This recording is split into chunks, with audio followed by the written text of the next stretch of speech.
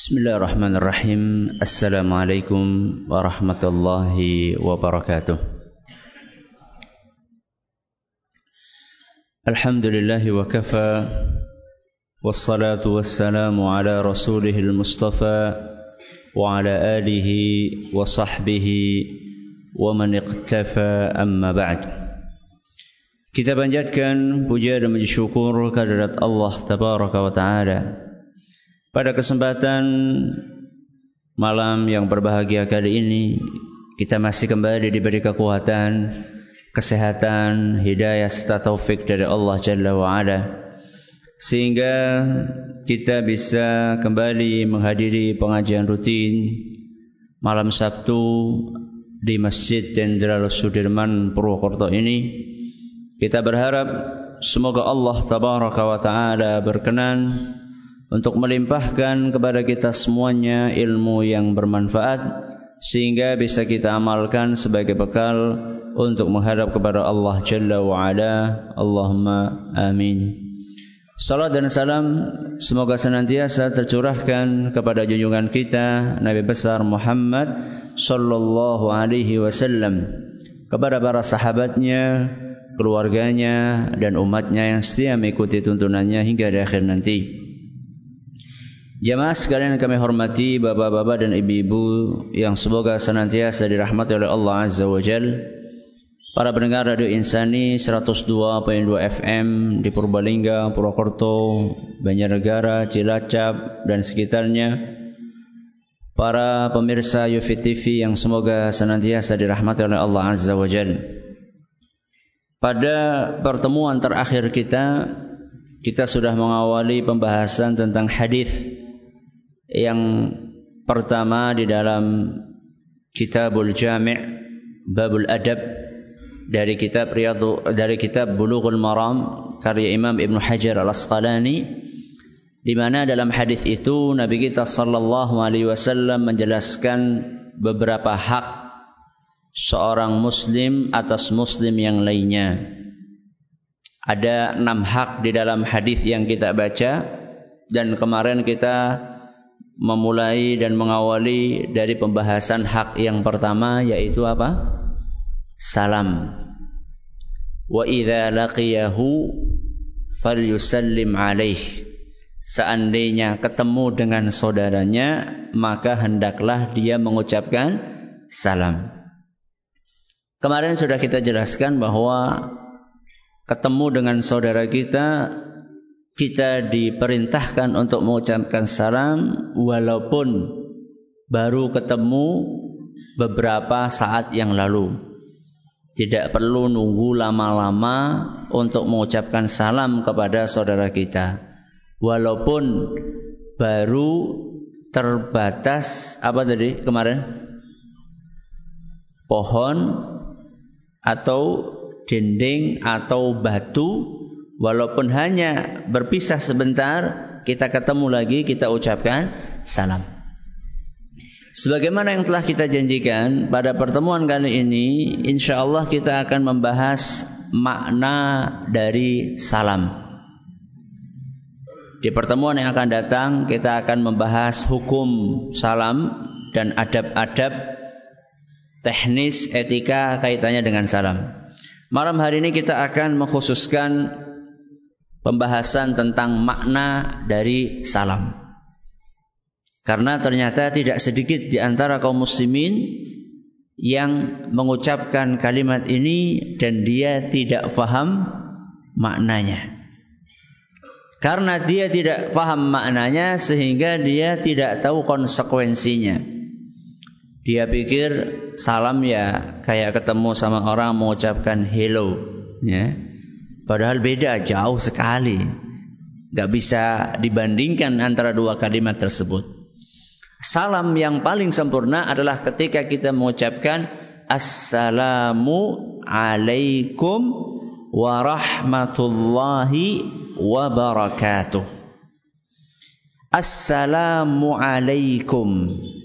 Apa artinya? Semoga keselamatan. Ya. Semoga keselamatan Allah berikan kepadamu. Alaikum itu kepadamu. Assalamu artinya keselamatan. Assalamu alaikum. Semoga Allah melimpahkan keselamatan kepadamu. Wa rahmatullah. Apa? Rahmatnya Allah. Jadi kita mendoakan supaya orang yang kita salami itu satu mendapatkan keselamatan. Yang kedua wa rahmatullah. Apa ini? Rahmat atau kasih sayangnya Allah. Wa barakatuh. Apa wa barakatuh? Dan semoga keberkahan Allah diberikan kepadamu. Assalamualaikum, keselamatan. Wa rahmatullah, apa tadi? Rahmat atau kasih sayang Allah. Wa barakatuhu, dan keberkahan. Jadi inti dari salam itu ndongaaken. Salam itu intinya kita mendoakan orang yang kita salami.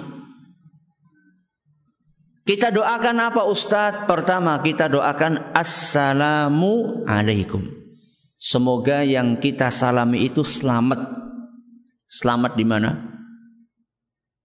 Selamat di mana? Di dunia dan di akhirat.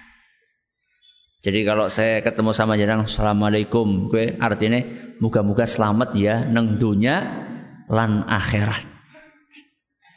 Assalamualaikum, semoga engkau selamat di dunia dan di akhirat. Selamat urusan duniawine dan selamat urusan ukhrawine. Itu assalam. Terus yang kedua apa tadi? Warahmatullah. Dan semoga rahmat Allah senantiasa meliputimu. Dalam urusan apa Ustaz? Dalam segala urusan. Jadi kita doakan orang yang kita salami itu semoga dia dirahmati Allah, disayangi sama Allah, pribadinya disayangi, dirinya sendiri disayangi, keluarganya juga disayangi sama Allah. Pekerjaannya juga disayangi dan dirahmati oleh Allah. Rumahnya juga dirahmati sama Allah. Sawahnya juga dirahmati sama Allah. Apalagi? Apalagi? Mobilnya, kalau punya mobil. Sepedane. Sepedane juga dirahmati sama Allah. Apalagi? Apa? Masa wis entong? Apa? Semuanya, ya. Kita doakan semoga teman kita ini, saudara kita ini, istri kita ini semuanya dirahmati sama Allah Subhanahu wa taala. Nanti ini intermezzo aja. Makanya saya heran sama sebagian orang, kalau masuk rumahnya orang lain salam, kalau masuk rumahnya sendiri enggak salam. Itu aneh bin ajaib itu. Mlebu mae wong salam, mlebu mae dhewek ora salam. Berarti kan dia mendoakan rumahnya orang supaya dirahmati oleh Allah. Umay dewek ora didongaakan, itu aneh bin ajaib itu. Itu kalau bisa dimasukkan ke dalam salah satu dari 7 keajaiban dunia. Kok bisa-bisanya rumahnya orang lain didoakan, rumahnya sendiri enggak doakan? Keajaiban yang lain. Ketemu sama istrinya orang didoakan, ketemu sama istrinya sendiri enggak mendoakan. Subhanallah. Sebagian suami itu ketika jemput istrinya pulang kerja, kalau istrinya kerja, ya, itu ketika ketemu sama istrinya, ayo bu, cepat bu, munggah. Subhanallah. Kalau ketemu sama istrinya orang, assalamualaikum, gimana kabarnya bu? Istrinya orang didoakan, istrinya sendiri gak didoakan. Ini aneh bin ajaib manusia ini. Ya, mungkin di sini ada mungkin ya, ada. Masya Allah, harus diperbaiki. Ya, nanti jenengan yang boncengan sama suami sama istri ini ya. Nanti begitu istri mau naik, assalamualaikum bu. Anak apa sih pak? Doakan bu. Lagi didoakan. Ya. Kan baru berpisah kita, nggak ketemu sama istri. Kan kita sudah jelaskan kemarin, walaupun berpisahnya cuma kepisah apa? Tembok. Ya ini bukan tembok lagi, ini kepisah lama kita ini. Ya. Warahmatullah. Terus wa barakatuh. Berkah. Semoga Allah memberikan berkah kepadamu. Kita sering kan dengar kata berkah. Ya. Makanya sering orang itu kalau pulang bawa berkat. Beda itu, berkat itu sega ya. Berkah itu apa? Ya. Para ulama kita menjelaskan berkah itu artinya adalah kebaikan. Artinya apa? Kebaikan yang banyak, yang terus bertambah dan yang langgeng. Itu arti berkah. Saya ulangi, berkah apa tadi artinya?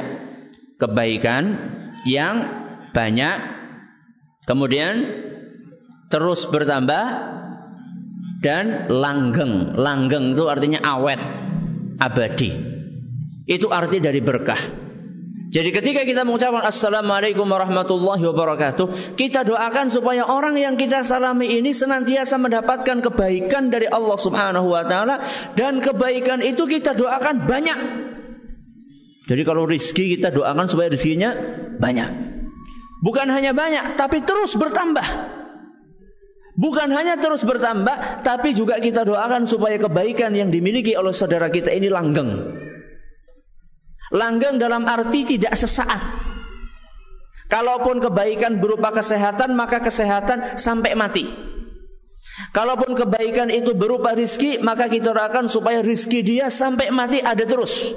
Makanya di antara doa yang dilantunkan oleh Nabi SAW, ya Allah berikanlah rizkiku paling polnya ketika aku sedang tua. Inda kibari sinni. Jadi kenapa kok justru ketika tua rizkinya banyak? Karena ketika tua kita sudah sulit lagi untuk bekerja, tidak seperti ketika masih muda. Jadi kita doakan orang yang kita temui itu supaya dia mendapatkan kebaikan, terus bertambah rizkinya. Kalau kebaikan yang kita maksud rizki, dia akan terus bertambah. Kalau kebaikan itu maksudnya adalah istri, kok ketawa? Istrinya tambah. Besok-besok ibu-ibu bilang sama Pak, wis rasa ngaji nganah Pak. Ya nggak mesti harus seperti itu, ya nggak mesti harus bertambah jumlahnya, mungkin bertambah berat badannya, mungkin ya. Jadi kalau gemuk ya anggaplah itu bagian atau simbol dari kesejahteraan, gitu aja ya. Tapi jangan kegemukan ya, jangan kegemukan. Jadi inilah arti dari Assalamualaikum warahmatullahi wabarakatuh. Ini sebenarnya penjelasannya luas. Itu ringkasannya. Kalau kita baca dan kita dengarkan makna dari Assalamualaikum warahmatullahi wabarakatuh, itu kira-kira maknanya dalam apa enggak itu? Dalam sekali. Ya. Ketika kita mengucapkan Assalamualaikum warahmatullahi wabarakatuh, itu ternyata kita sedang mendoakan saudara kita dengan doa-doa yang kadang-kadang gak pernah kita pikirkan. Dan itu ada di dalam kata-kata salam yang kita ucapkan. Makanya saking dalamnya makna yang ada dalam kalimat salam ini gak bisa digantikan dengan ucapan apapun juga. Sapaan apapun juga tidak akan pernah bisa menggantikan ucapan salam. Mau mengucapkan Assalamualaikum kok diganti dengan selamat pagi, berarti selamat tekur esuk tok, awan ora selamat. Mau diganti selamat siang, berarti selamat tekur awan tok esuk ora. Apalagi mau diganti selamat yang lain-lainnya, ya, nggak bisa digantikan. Mau selamat pagi, selamat siang, mau diganti good pagi, good morning, atau good afternoon, atau good evening, atau good night, nggak bisa, ya. Atau mau diganti dengan sampurasun, rampes, atau mau diganti dengan kulo nuwun, ya. Atau anak muda sekarang diganti dengan hello bro. Gak bisa diganti, ya. Assalamualaikum warahmatullahi wabarakatuh enggak bisa diganti dengan kalimat apapun.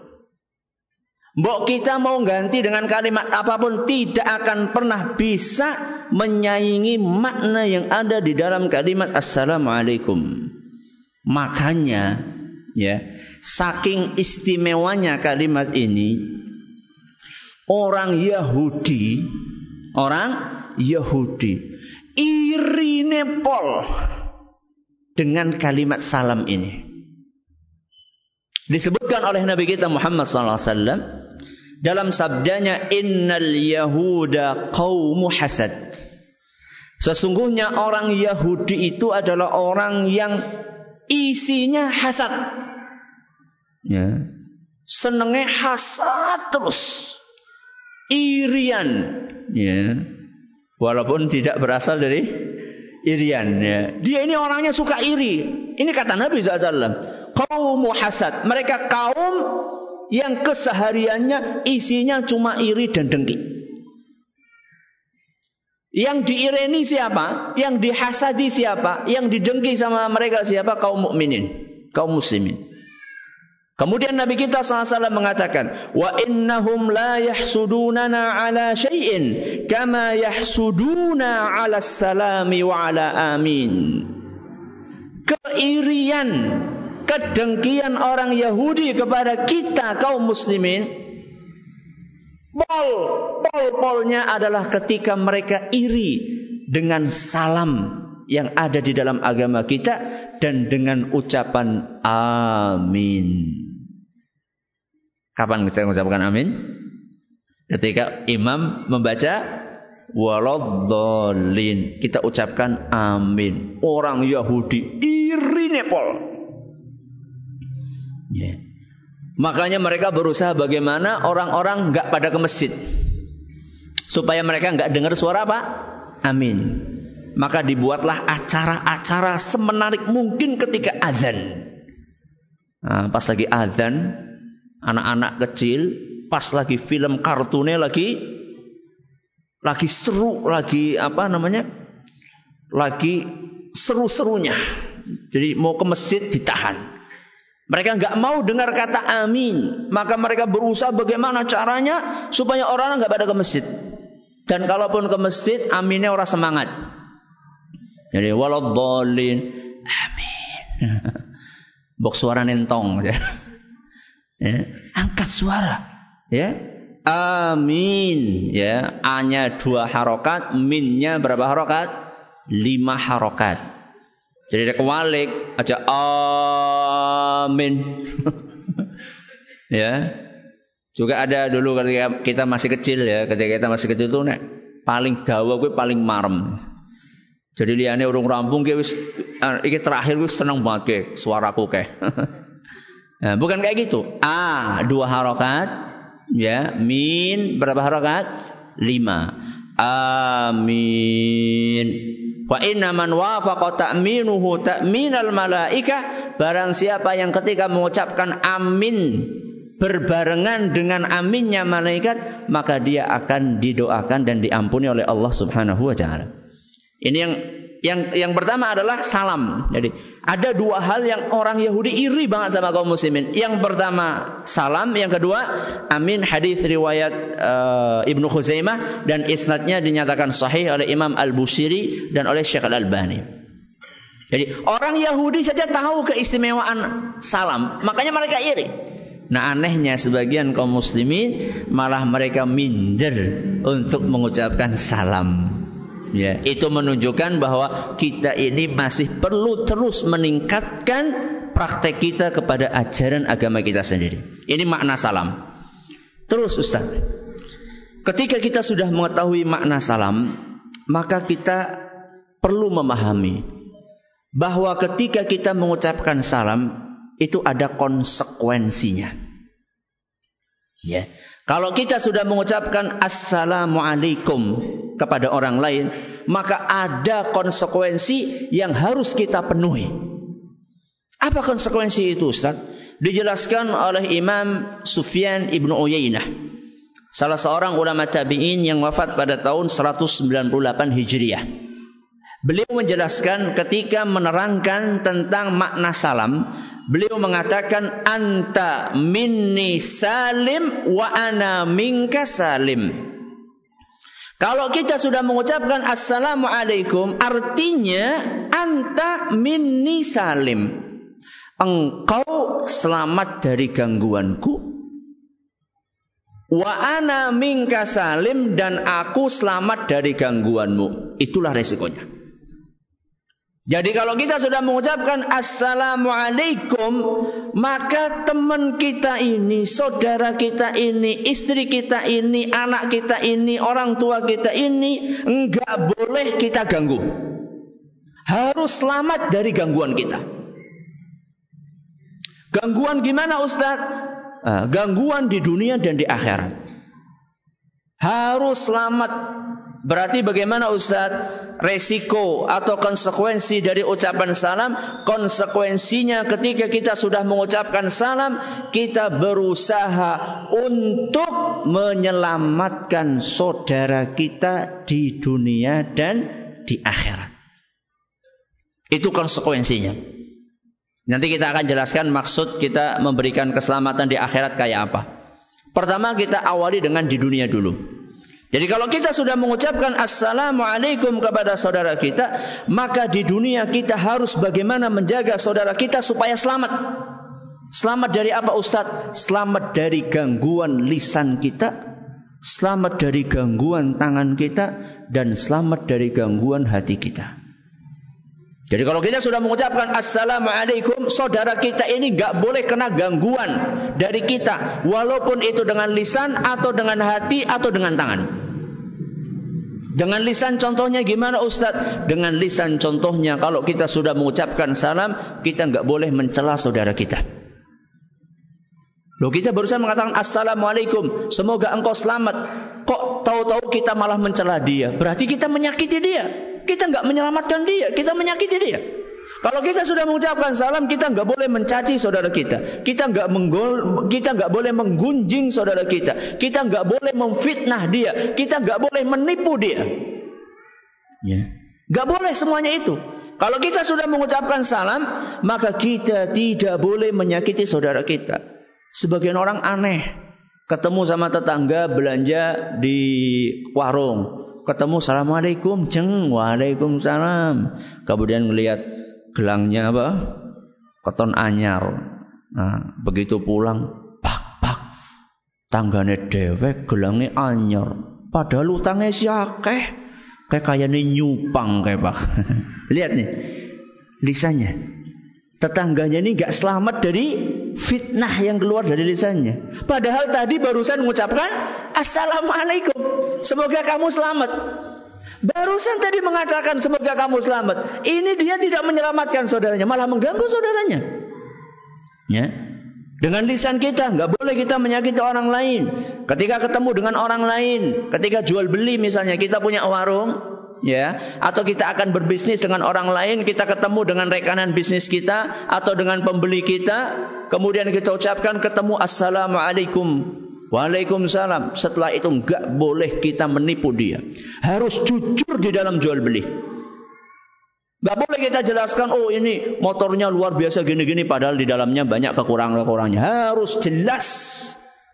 Fa in sadaqa, ya, fa in sadaqa burika fi bai'ihima.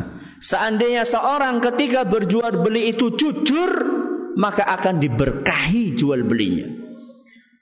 Wa in katama wa kadzaba, seandainya dia itu sembunyikan aib-aib yang ada dalam barangnya, kemudian dia bohong, maka tidak akan diberkahi jual belinya.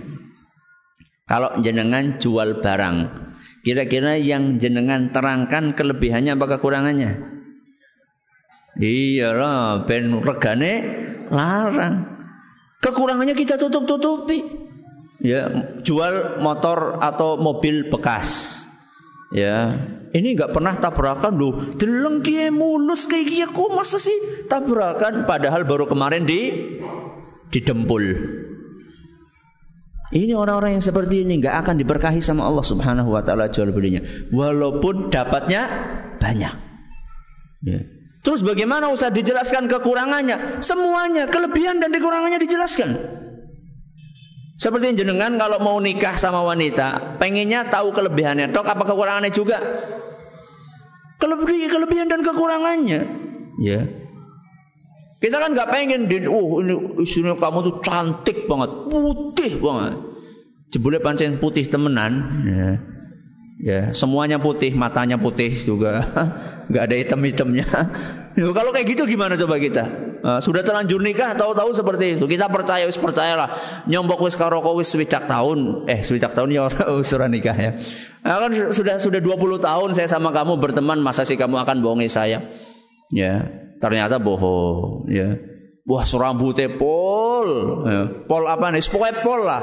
Jebule barang dia pol banyak kekurangannya di rambutnya misalnya. Ini gak boleh seperti ini. Jadi kalau kita sudah mengucapkan salam, lisan kita itu harus kita jaga, tidak boleh kita menyakiti saudara kita. Lisan kita jaga, tangan kita juga kita jaga. Gak boleh kita menyakiti saudara kita dengan tangan kita. Ya, kalau kita sudah mengucapkan salam, gak boleh tangan ini ganggu saudara kita. Ya. Nyetel tape suaranya seru banget. Pernah saya diceritai sama salah seorang jamaah pengajian, dia punya tetangga, ya, kalau nyetel tape radio itu luar biasa, ya. Nek ora seru ki ora marem. Pengennya keras sampai jendela kaca tetangganya itu sampai ber.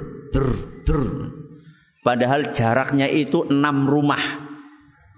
Bisa jenengan bayangkan, kepriwe sing omahe nang pinggire persis. Mirip kayak wong barang gawe. Perhatikan nih, sing seneng barang gawe nganggo apa jenenge? Sound speaker. Nek wong sedesa ora krungu, ora marem. Hati-hati itu. Itu ganggu itu. Ya. Ustaz kan kur telung dina ora bisa turu kur. 3 hari orang satu kampung gak bisa tidur. Sing lara untuk, sing apa maning? Sing duwe bayi nembe lahir, apalagi sing mikiraken utang, bayangkan. Orang ini satu kampung diganggu semuanya. Subhanallah, la ilaha illallah. Kayak gitu mengucapkan salam sama temannya? Enggak.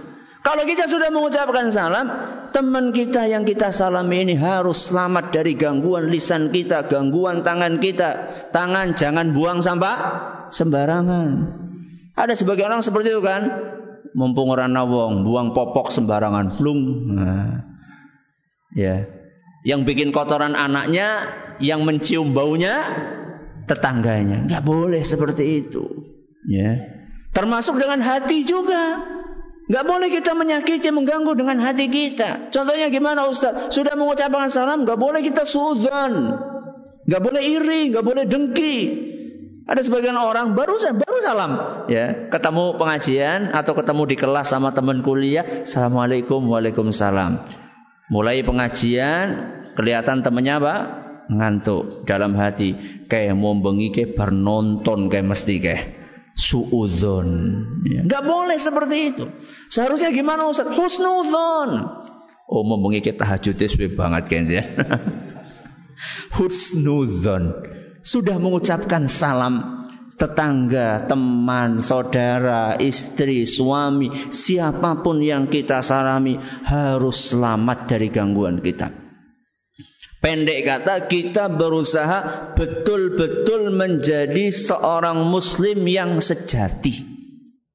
Muslim yang sejati yang bagaimana? Muslim yang sejati adalah muslim yang dikatakan oleh Nabi kita Muhammad sallallahu alaihi wasallam dalam sebuah hadis yang diriwayatkan oleh Imam Bukhari dan Muslim, al-muslimu, muslim yang sejati, man salimal muslimuna min lisanihi wa yadihi. Muslim yang sejati adalah muslim yang kaum muslimin yang lainnya selamat dari gangguan lisan dan tangannya. Berarti kalau masih ada orang lain yang terganggu dengan lisan dan tangan kita, kita ini belum layak menyandang nama muslim sejati. Muslim kepada Ustaz, musliman. Ya, muslim sekedarnya. Ya KTP-ne sing Islam. Itu seperti itu. Ini adalah menjaga keselamatan saudara kita di dunia. Sekarang keselamatan di akhirat. Ustaz, gimana kok menjaga keselamatan di akhirat itu? Bagaimana caranya Ustaz? Caranya dijelaskan oleh Nabi SAW. Sebelum kita sampaikan hadisnya, menjaga keselamatan di akhirat maksudnya kita melindungi, menjaga saudara kita dari api neraka. Menyelamatkan saudara kita dari api neraka. Itu maksud menjaga keselamatan saudara kita di akhirat. Bagaimana cara kita melindungi saudara kita dari api neraka? Dijelaskan oleh Nabi SAW dalam sebuah hadis yang diriwayatkan oleh Imam Bukhari. Di mana Nabi kita SAW bersabda, unsur akhaka zaliman au madluma. Bismillah. Yang artinya, bantulah saudaramu. Bantulah saudaramu ketika dia berbuat zalim dan ketika dia dizalimi. Ini pesan dari Nabi SAW. Apa beliau pesan? Bantulah saudaramu ketika dia berbuat zalim dan ketika dizalimi. Aneh enggak? Aneh enggak sabda ini? Aneh. Anehnya di mana? Bantulah saudaramu ketika dia berbuat zalim. Itu kan aneh. Makanya seorang sahabat bertanya kepada Rasul SAW, ya Rasulullah, ansuruhu idza kana madluma. Wahai Rasul, saya akan bantu dia ketika dia dizalimi sama orang lain. Saya akan bantu wahai Rasul. Afara'aita idza kana zaliman kaifa ansuruh? Wahai Rasul, kalau dia dizalimi saya bantu. Tapi tadi kamu sampaikan, bantulah saudaramu ketika dia berbuat zalim. Bagaimana cara saya membantu dia wahai Rasul? Lawang dia berbuat zalim. Maka kemudian Nabi kita SAW mengatakan, tahjuzuhu au tamna'uhu minadz-zulm fa inna dzalika nasruhu. Makna kamu membantu saudaramu ketika berbuat zalim adalah engkau cegah dia, engkau halangi dia dari perbuatan zalim. Itulah cara kamu membantu saudaramu. Hadis riwayat Bukhari. Jadi gimana Ustaz membantu keselamatan saudara kita di akhirat? Ketika saudara kita melakukan kesalahan, ingatkan dia. Itu caranya. Jadi kalau kita sudah mengucapkan Assalamualaikum kepada teman kita, kok teman kita melakukan kesalahan, kemudian kita tidak ingatkan, berarti salam kita ini belum serius.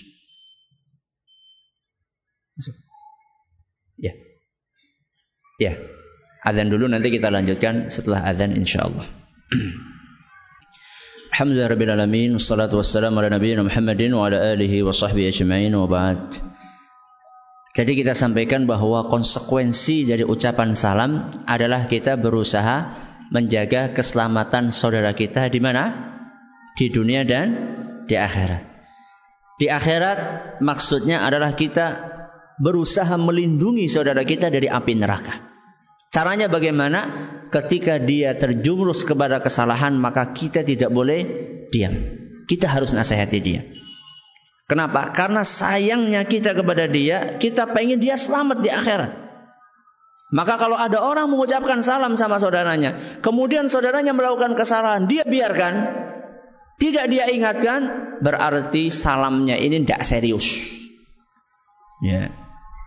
Kita tahu dia melakukan kesyirikan, kita tahu dia melakukan bid'ah, kita tahu dia melakukan maksiat, kok kita biarkan saja? Maka sebenarnya kita ini tidak serius di dalam ucapan salam kita. Kita harus ingatkan saudara kita, karena kita sayang, kita pengen dia selamat masuk ke surga, dihindarkan dari api neraka. Akan tetapi tentunya ketika menasihati, caranya harus baik, ya. Harus dengan cara yang baik. Ada sebagian orang, ya, ketika melihat saudaranya salah, bukannya dinasihati, malah tepuk tangan. Wah, senang banget, salah kayak kesempatan Ya, senang banget menemukan kesalahan saudaranya. Enggak cukup hanya di situ, disebarkan di media sosial. Ya, si fulan menyimpang, sebarkan lewat Facebook, lewat apa lagi? Apa sih medsos apa aja sih? Facebook, Twitter, apa lagi? WhatsApp, terus Telegram, ya macam-macam lah, ya. Semuanya sebarkan di internet, SMS, ya, sebarkan kesalahannya si fulan, ya. Dinasehati, bukan seperti itu, dinasehati, ya, dengan cara yang baik. Bukan disebar-sebarkan, bukan dipermalukan di depan umum, bukan. Nasihati dengan cara yang baik. Sebagaimana kita nih, kalau digitukan mau nggak kita? Nggak mau. Ya. Nasihati dengan cara yang baik, dengan cara yang bijak, dengan lembut. Kita pahami adanya proses. Ya. Allah Subhanahu wa taala berfirman dalam Al-Qur'an surat An-Nisa ayat 94, "Kadzalika kuntum min qablu famannallahu 'alaikum." Allah mengingatkan kepada kita, kalian itu dulu seperti itu kondisinya. Kemudian Allah berikan hidayah kepada kalian. Jadi ketika kita melihat saudara kita salah, masih melakukan kesyirikan, masih melakukan kebidahan, masih melakukan maksiat, coba ingat, kita dulu pernah nggak melakukan kesalahan-kesalahan yang sama? Banyak di antara kita dapat hidayahnya ketika sudah tua. Baru tahu, oh ternyata saya keliru ini. Jadi kita ketika berubah ini, ingat bahwa dulu kita pun pernah mengalami masa-masa gelap seperti itu. Dengan kita mengingat masa-masa yang lalu, kata Syekh As-Sa'di rahimahullah, maka kita akan lebih hikmah lagi di dalam mengingatkan orang lain yang terjerumus kepada kesalahan yang pernah kita terjerumus ke dalamnya. Saya punya pengajian, judulnya Dulu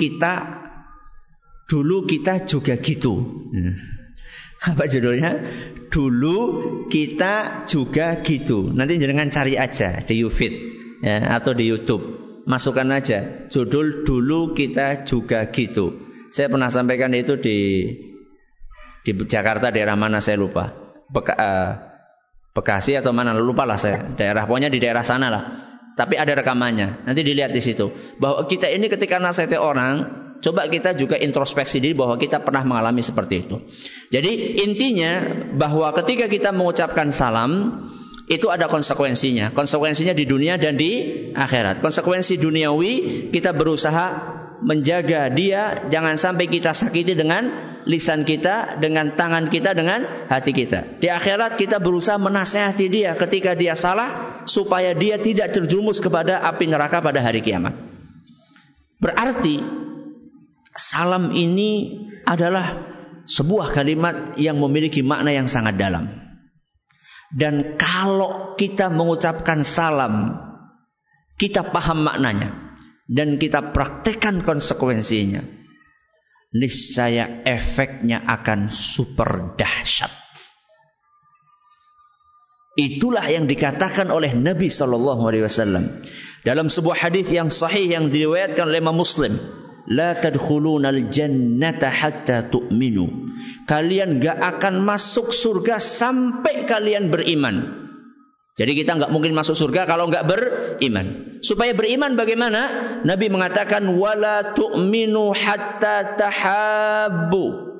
Kalian gak mungkin akan beriman sampai kalian saling menyayangi di antara kalian. Jadi kalau pengen beriman harus saling menyayangi. Supaya saling menyayangi bagaimana wahai Rasul? Awala adullukum ala syai'in idza fa'altumuhu tahabbtum afshus salama bainakum. Maukah kalian kutunjukkan suatu amalan yang kalau kalian praktikkan kalian bakalan saling mencintai di antara kalian? Apakah itu? Tebarkanlah salam di antara kalian. Jadi salam itu bisa menimbulkan kasih sayang di antara kaum mukminin. Salam yang kayak apa? Salam yang cuma formalitas, yang gak mungkin. Pasti salam yang dipahami maknanya, ditunaikan konsekuensinya. Makanya kan kita kan bertanya-tanya tentang hadis Nabi yang barusan kita baca. Katanya kata Rasul SAW kalau ketemu ucapkan salam. Katanya akan saling sayang. Deneng ya pancet baik, ini saya udah ucapkan salam dia masih suka menyakiti saya, itu gara-gara dia nggak paham artinya dan tidak memahami konsekuensinya dan tidak mempraktekkan konsekuensinya. Jadi salam maknanya luas dan konsekuensinya tidak ringan. Semoga kita bisa mempraktekkan salam dengan sebenar-benarnya dan juga mempraktekkan konsekuensi dari salam itu. InsyaAllah pada pertemuan yang akan datang kita akan jelaskan hukum mengucapkan salam, hukum menjawab salam, dan apa teknis etika adab ketika mengucapkan salam. Siapa sing ngucapakan salam, siapa sing jawab. Kalau ketemu sama orang lain, sapa disit, ya. Apa sing wadon disit, apa sing lanang disit, sing tua disit, sing nom disit, itu semuanya kita akan bahas besok. Insya Allah subhanahu wa ta'ala. Terus kalau ada orang ngumpul segini nih, ada orang Assalamualaikum, apakah semuanya harus jawab atau cukup satu saja perwakilan? Ya, itu kita akan bahas insya Allah, dan itu kayaknya nggak cukup satu pertemuan. Ya. Makanya seperti yang kita janjikan kemarin, ngaji gue ususnya sing dawa. Ya, ngaji gue ususnya sing dawa. Maksudnya sing sabar, ya. Jadi jangan pengennya cepet rampung, ya. Yang penting kita pahami betul-betul, kemudian kita praktekkan dalam kehidupan kita sehari-hari. Semoga apa yang kami sampaikan bermanfaat buat kita semuanya. Terima kasih atas perhatiannya. Mohon maaf segala kurangannya. Kita tutup dengan membaca Subhanakallahumma wa bihamdika asyhadu an la ilaha illa anta astaghfiruka wa atubu ilaik. Assalamualaikum warahmatullahi wabarakatuh.